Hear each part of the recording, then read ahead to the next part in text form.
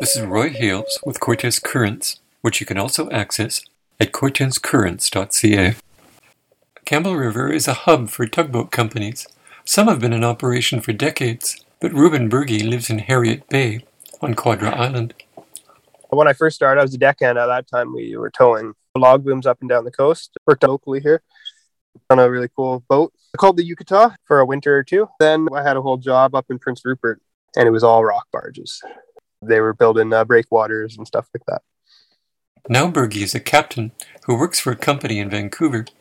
They just send me where they need me to go, wherever the job entails.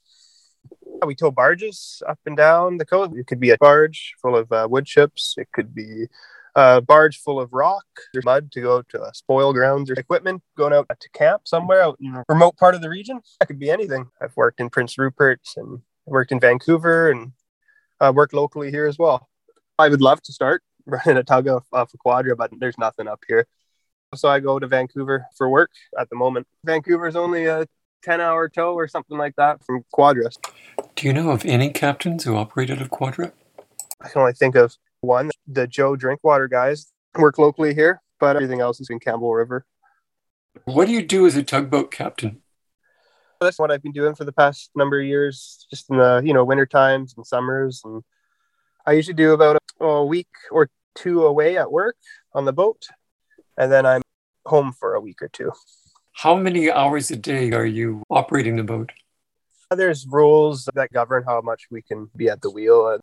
There's hours of rest that you need to have in mind. Usually we do about a 6-hour shift and get off and have a nap and then get back on. That's if you're running continuous, and you got to make sure you're all having your rest. A lot of the work I do is not necessarily continuous. We're going out for the day and coming back to the dock at the end of the night and getting ready for the next day. So you have some nice time off the boat. I can relax in that regard. Do you have a mate? On those longer trips, you need at least 3 guys on. It's a bit crowded, but we have a mate and a deckhand usually. Now I find myself wondering about the cooking.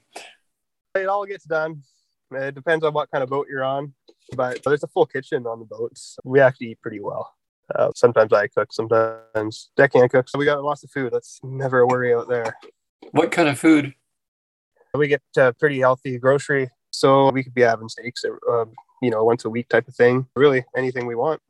You've been listening to Ruben Berge, a tugboat captain from Quadra Island. This is Roy Hales with Cortes Currents. Goodbye.